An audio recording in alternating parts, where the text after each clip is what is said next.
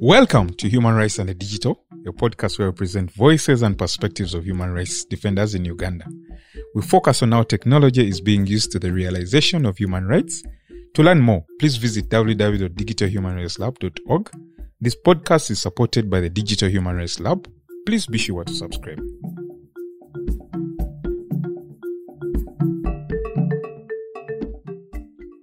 Philip, how are you today? I'm feeling super great. Chilly morning. Very excited. How are you charity? I am feeling really, really good as well. I'm excited about our topic today. Do you think you could tell our listeners what our topic is today? Right. The LGBTQI people in Uganda, as much as all over the world, are still stigmatized and discriminated against. And I think this is because of their actual or perceived sexual orientation, or call it gender identity. The LGBTI people, that is the lesbian, the gay, the bisexual, the transgender, the intersex, and the queer, disproportionately run the risk of becoming victims of violence. And two, very often, they do not receive the protection they are entitled to. And they are deprived of the equal living opportunities.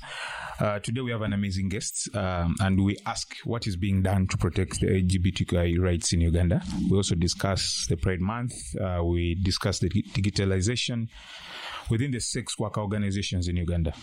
Thank you. And so joining us today to talk about all of that Philip just mentioned is Mr.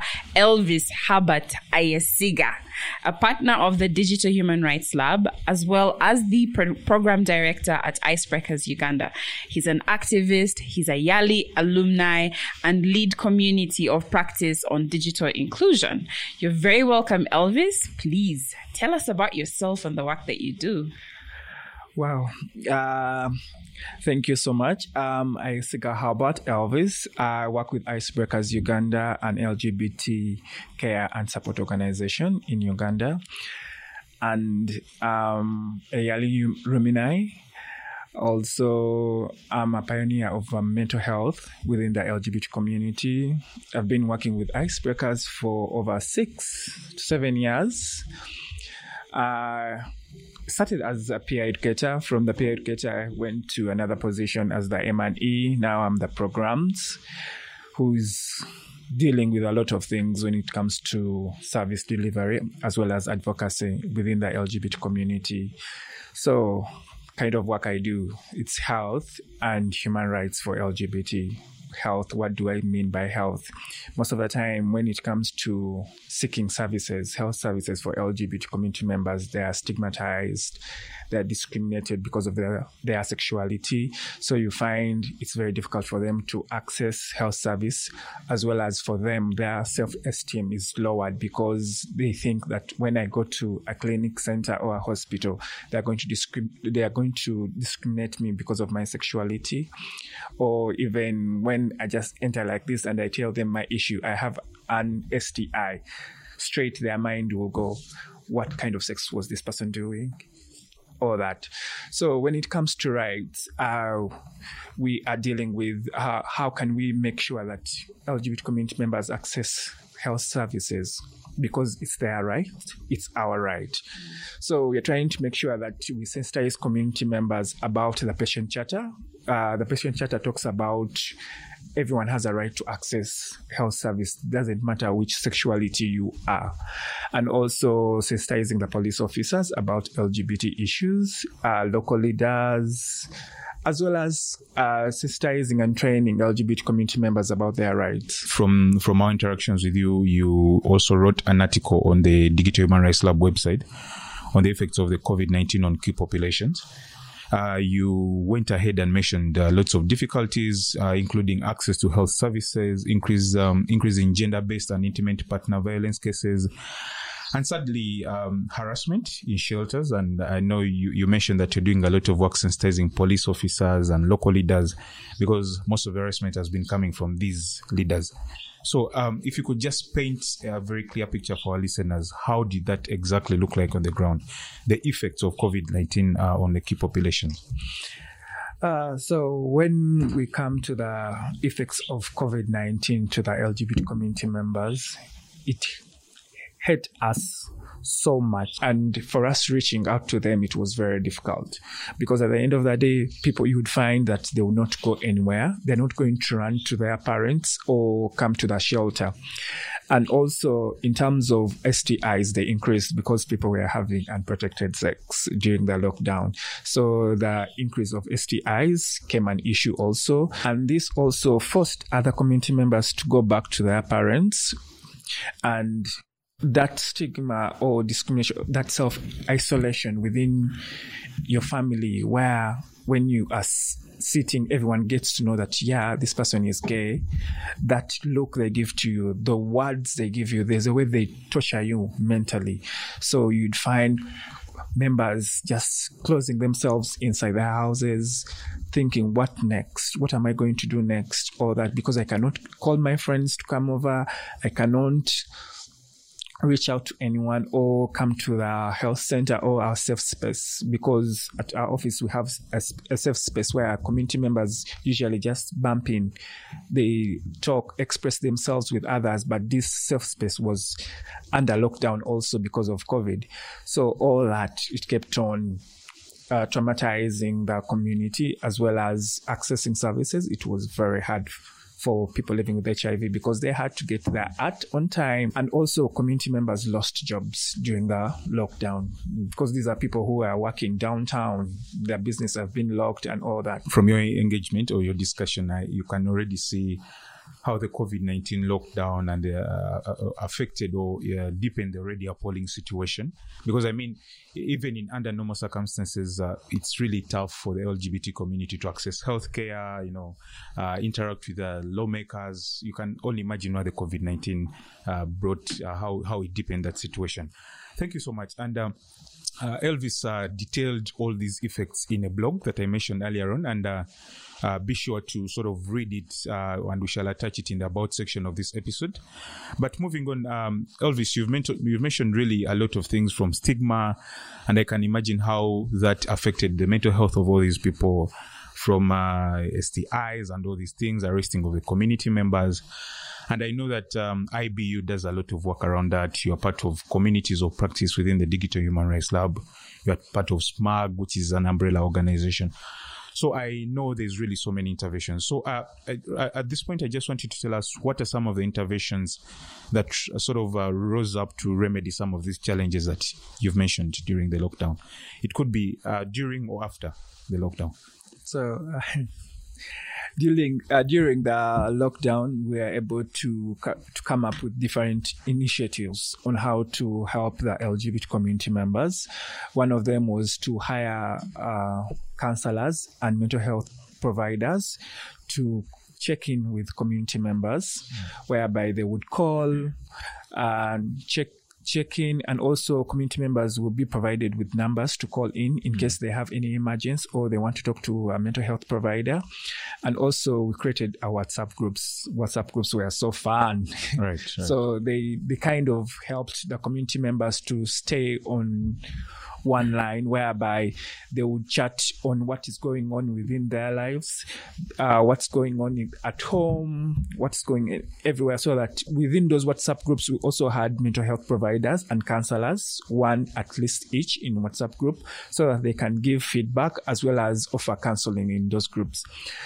For when the lockdown came in, like for the accessing health services, we came up with door-to-door services, whereby we have a bike where if you want your drugs, we go to the hospital, we pick them for you, we take them to your place. So that it made sure that people living with HIV were adhering on medicine, as well as for those on PrEP, we would also do the same. We deliver door-to-door services. As for STIs and other diseases or infections and all that, we hired our doctor to go door to door. In case when you call in that I have an issue like this and this, we send in our doctor so that he can work on you wherever you are, maybe home or where. And also we came up with SMS, whereby we'd send out messages to community members to encourage them that you are not alone. We are here with you. If you need anything, call us. And also making sure our Facebook platform would have different individuals talking about COVID-19, how it's affecting them and how are they moving on, where we invited different personalities like in the sex work community, the digital world, as well as peer educators to talk about their challenges and how they are dealing with all that. And also to solve the issue of community members calling using their airtime, we got a toll-free line where they can call in and access the services, talk to the counselors, talk to the health providers and all that. And also within a week, we decided as IBU to work 3 times in a week. But for a person to come at IBU, you have to make an appointment. And also you have to have a mask or that. And also we made sure that we reach out to community members in terms of food, reaching out to different donors, giving us funding so that we can buy food for our community members who were really in need, especially those who are living with HIV. And also talking to them every day, checking on them, those who were isolated, what we are talking to them, helping them out and dealing with everything.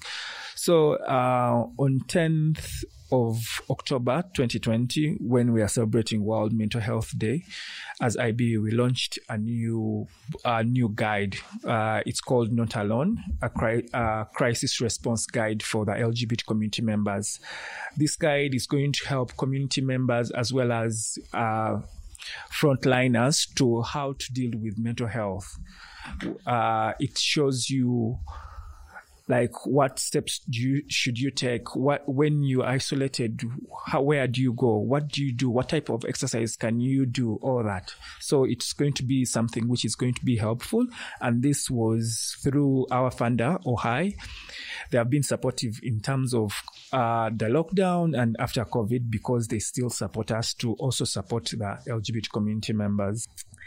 Thank you so much, Elvis. You are clearly doing a lot of work. You know, you're very right. There's been a lot of isolation, and now I can't imagine dealing with that isolation and then the stigma. You know, your family doesn't want to sit with you, your friends don't want to hang out with you, the community is treating you different, you're out of a job, you know. So, you know, thank you for sharing light. I really empathize with what's going on. So you're also doing a lot of advocacy work yourself alongside so many other individuals in as far as protecting the LGBTQI rights. One of the main challenges that has always been going on is population estimation for key populations in Uganda, which has seemed to be an impediment to the provision of support to these communities, specifically the LGBTQI and sex workers, etc. Would you say that this is an actual challenge?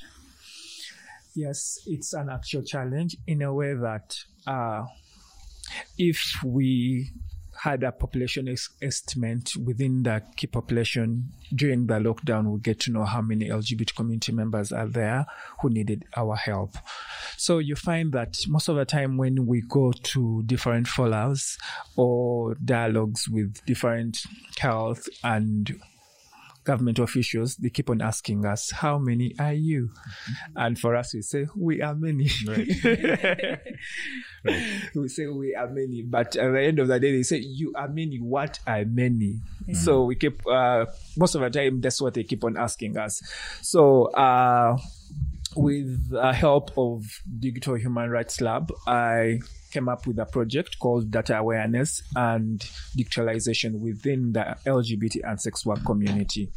So this project, it's all about estimating the population of LGBT and sex workers within Uganda, as well as giving them a visibility for themselves to be there. Because when they ask us again after like 3 months from now, how many are you? I'll be able to stand and I say, we are 1,000 LGBT and 20,000 sex workers in Uganda. So this is going to be something very helpful when it comes to the LGBT and sex work community, because most of the time we don't own our data. other people on our data, those who come in with they were doing different projects, but at the end of the day, when they are going, they go with their data. But this is our own. It's our data, it's our life, you data our faith, LGBT, so, and sex workers. So this will give us something to fight for. And this will give us something like to show that we are many, but at the end of the day, how can we be able to help others in different districts? Yes, Kampala, we know we are here, the services we get them, the dialogues we get them, but what about those upcountry? What about those in Barara? What about those in Kasese? Are they getting the same services? Because as Kampala, people are understanding the LGBT day by day. But when it comes to upcountry, people are still discriminating them, saying that being gay is bad, being gay it's not good, and being a sex worker it's not good at all.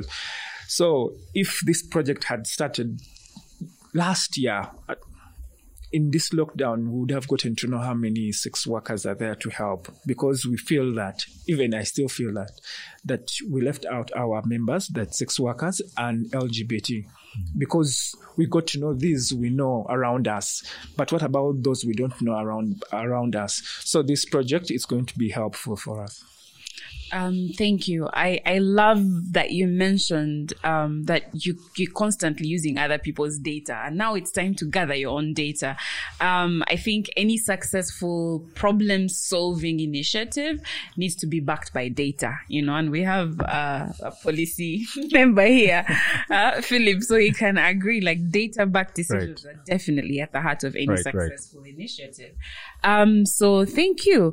So with all of the work that you've just started out doing, I think you highlighted you wish that you had started this even earlier. Yeah. So what do you think can be done right now with the data that you have? The visibility of the key population with this data is going to be helpful in a way that we'll get to know the number of LGBT and sex workers within different districts. Since this project is looking at 8 districts as the pilot.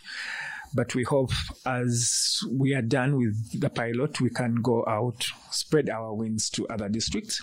And also it's going to be giving visibilities to upcountry organizations, then stopping the community members within upcountry coming to Kampala to access the services. So it will also create access to health services in different districts. So we'll get to know that number of Mbale, we have this number. So what can we do? What can we change in terms of that when we have this data backing us up? So we'll go to the health providers and we start advocating and say, yeah, we have people here, but we need to create that synergy on networking with you guys so that our community members can be able to access the services which are available here than them coming to Kampala to access these services in our different clinics. And also, the platform which will come from the digital human rights lab, it will be used for policymakers as well as government, Ministry of Health.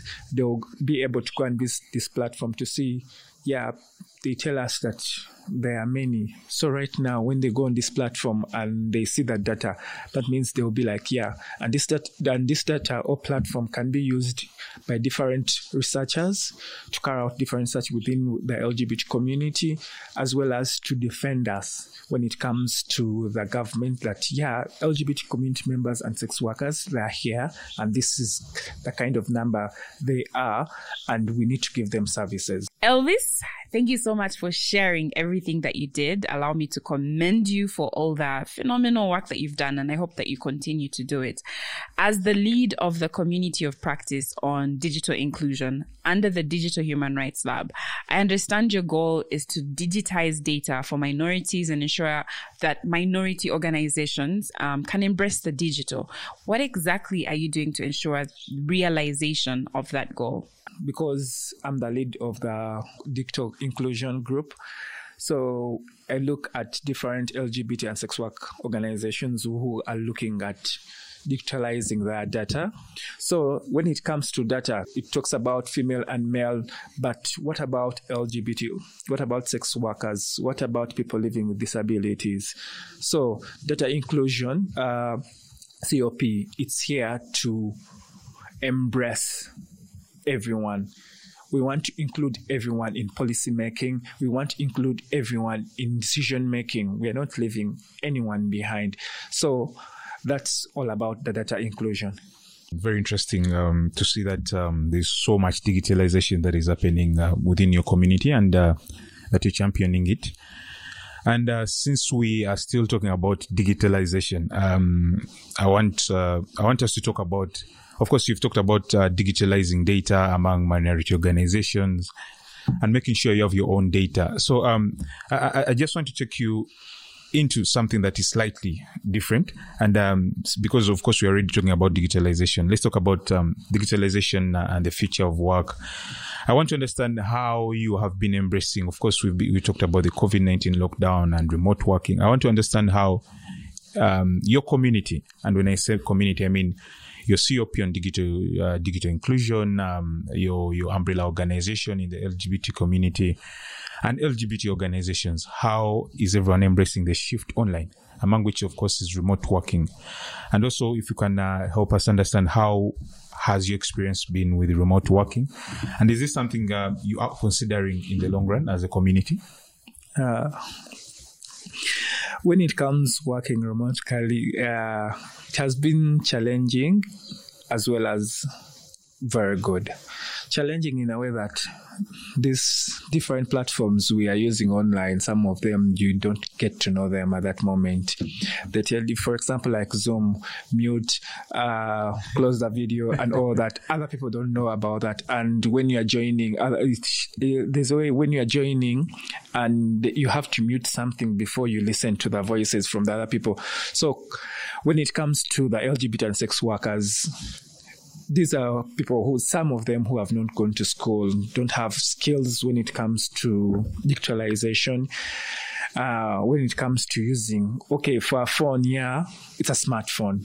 I can use it for call, WhatsApp and all that. But for other, within it, like different apps like the Zoom, the Blue Jean, all that, they're kind of difficult, but we are slowly getting to know them, because nowadays all our meetings are on Zoom or online. So they have been embracing the new world, because at the end of the day, as I used to say back then, that data is the new change. It's like the digitalization also is the new change in the world. So if we are going to move to the future, we need to embrace the new digitalization, whereby our work is we're going to be online most of the time, discussing, having a meeting and all that.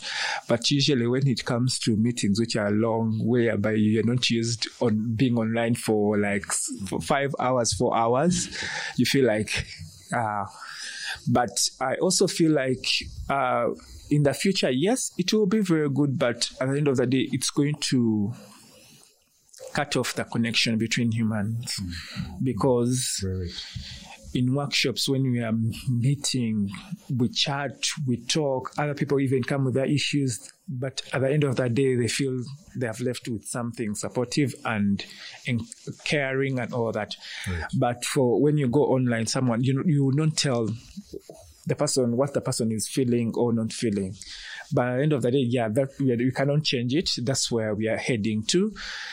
It's just that we need more training when it comes to digitalization. We need more training when it comes, especially to my sister's organizations, the sex workers. Usually they don't know anything about Zoom and anything, but if we can train them more and more. That's why in the Dicto Inclusion or the Dicto Human Rights Lab, that's something I request for them. We need more trainings on this. Hands-on training, not because there was someone who was telling me that we're going to be training you on Dicto tools, but we're going to be training you online. For someone who has never done something online, the person cannot learn something like that. But if it's a hands-on and you say, we are in this place open your phone, do this, that will be very helpful. So for the sex worker community, there is need for more training when it comes to digitalization. For LGBT, yes, we also need it, but not more than our sisters. Right. Thank you so much. And I'm glad you've mentioned that when charities are listening in. So just be sure that the point is home. Those trainings are going to come in handy. But it's interesting to see that you're embracing digital tools. You're on Zoom calls, and you've earlier on you had mentioned that you took the clinics online via WhatsApp groups, toll-free lines. You produce all this material for crisis management. I mean, even with the challenges that are in place, it's interesting to see that you're going digital, and you're making very many efforts to go digital. And you also mentioned something that in the challenges, you mentioned that it's really hard to replace the in-person engagement. I really agree with you. So in-person engagement, I don't know if digital tools can really, but I mean, that's on our part. It's also on working on the attitudes and all these things. But I think you've really been doing amazing work with, I understand your project that you talked about, the digital awareness. You kicked it off online and it was amazing. So for me, right. But right on that point on digital remote working and mental health, that is where I want to pose my next question to you. Because even right before you've been doing this work for a long time, like Charity mentioned, you've done amazing work in advocacy for the LGBT rights. And you also mentioned that you're a pioneer in mental health for the LGBT community. And I know that you pioneered the first research on mental health issues within the LGBT community in Uganda. And in that publication, which again, we shall share with the listeners, in that publication, you describe mental health as a silent scourge within the LGBT community in Uganda. As we sum up, could you share some mental health tips for anyone out there? Not only for the LGBT community, and mental health is mental health, and everyone is sort of suffering. So could you share some tips? Okay. So when it comes to mental health, it does not only affect the LGBT or sex workers, it affects us, all of us. So since last year, I felt like people are talking about mental health compared in the past. Even in the general area where people didn't know, because most of the people, when you say that mental health, they will think that this person is mad, this person is not right in their right sense and all that. But one thing I have realized, for you to have a good mental health is to love yourself, first of all, before you break down. And also exercise daily, because most people think that when someone goes to the gym, or when I should go to the gym, it should be when I'm going to lose weight or something like that, but which is not true. And also take walks, read inspiration books, because that's something very helpful. And also watch movies, series, comedies, and all that, like the Golden Girls. Because for me, when I watch the Golden Girls, I just laugh completely. Such things, they make your mental health at least become good. And also another tip is reaching out to your friends, because just saying hello and hi to your friend, it will help. And also, even when someone reaches out to you, you feel like you are happy, you feel like, yeah, I'm loved.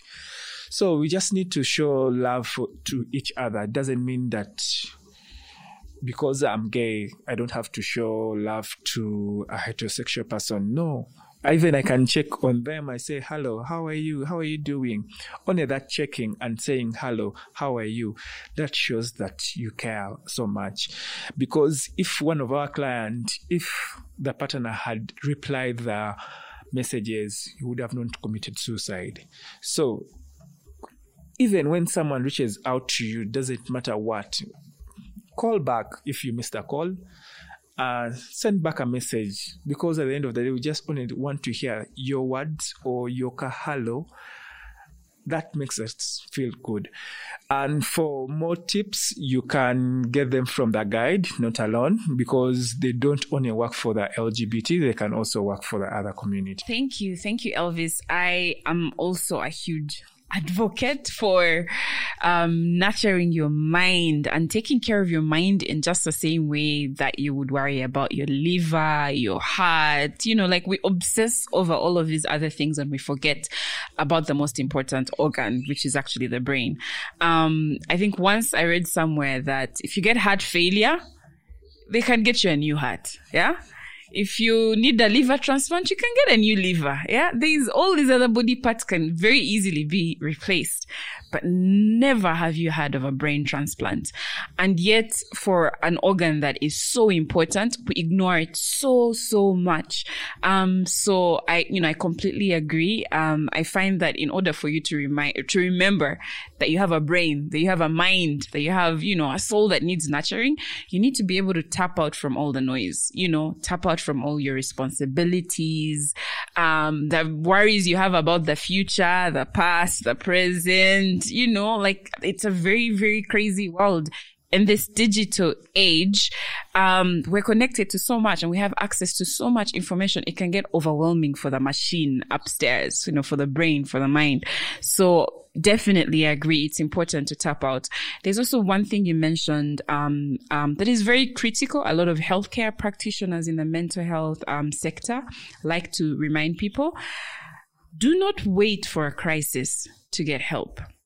Do not wait for, I've been in bed for 3 months straight and I want to die before you seek help. No, go out and, talk to a professional, check in, see how you are. There's so many disabilities that we have. Our brains are so different. There's people that are, on the spectrum. They might be autistic. They might have ADHD. They might have underlying issues that are affecting their ability to function normally. So definitely, reach out and talk to a healthcare professional if you feel like there's something that's stopping you from functioning in a normal way, in the best way possible. So thank you, Elvis. Again, I'm just a big fan of everything that you're doing. And I agree, a lot of the work that you've done can help people who might not even be members of the LGBTQIQ community. So how can listeners out there get in touch with IBU, that's Icebreakers Uganda? And in case people just want to learn more about the COP, that's Community of Practice, on digital inclusion, or even join if people want to support some of the initiatives, if there are any therapists that are listening that are like, hey, I want to, give, therapy or counseling services to, to different people. How can they reach out to you? Please visit the Digital Human Rights website, which is www.digitalhumanrightslab.org. Thank you so much. Interesting conversation. And this really brings us, there's been so much on mental health. And for me, just one takeaway is, take time off. Your body or your mind or you're the machine. I mean, if it's money, if it's career, if it's education, just take time off once in a while, because even if your mind is not going to function, then the career will as well maybe perish or education won't. So whatever you're going through, just take time off and remember to breathe and give yourself some time. Like Elvis mentioned, watch a movie, do whatever makes you happy. Catch a beer, catch a drink, just be happy. Thank you so much. That is all from us today. This brings us to the end of this episode. Thank you so much for joining us, Elvis and my co-host Charity. You've been an amazing team. And to our listeners, thank you so much for joining us today. Stay tuned and look out for our next episodes as we present to you voices and perspectives of human rights defenders in Uganda. Thank you, Philip. Thank you, Elvis. And for all our listeners out there, do not forget to subscribe to our podcast. If you have feedback or you need to learn more about the Digital Human Rights Lab, please visit www.digitalhumanrightslab.org. That's www.digitalhumanrightslab.org. You can also follow us on Twitter at DHR Lab, on Facebook as Digital Human Rights Lab. And until next time, from all of us to you, bye.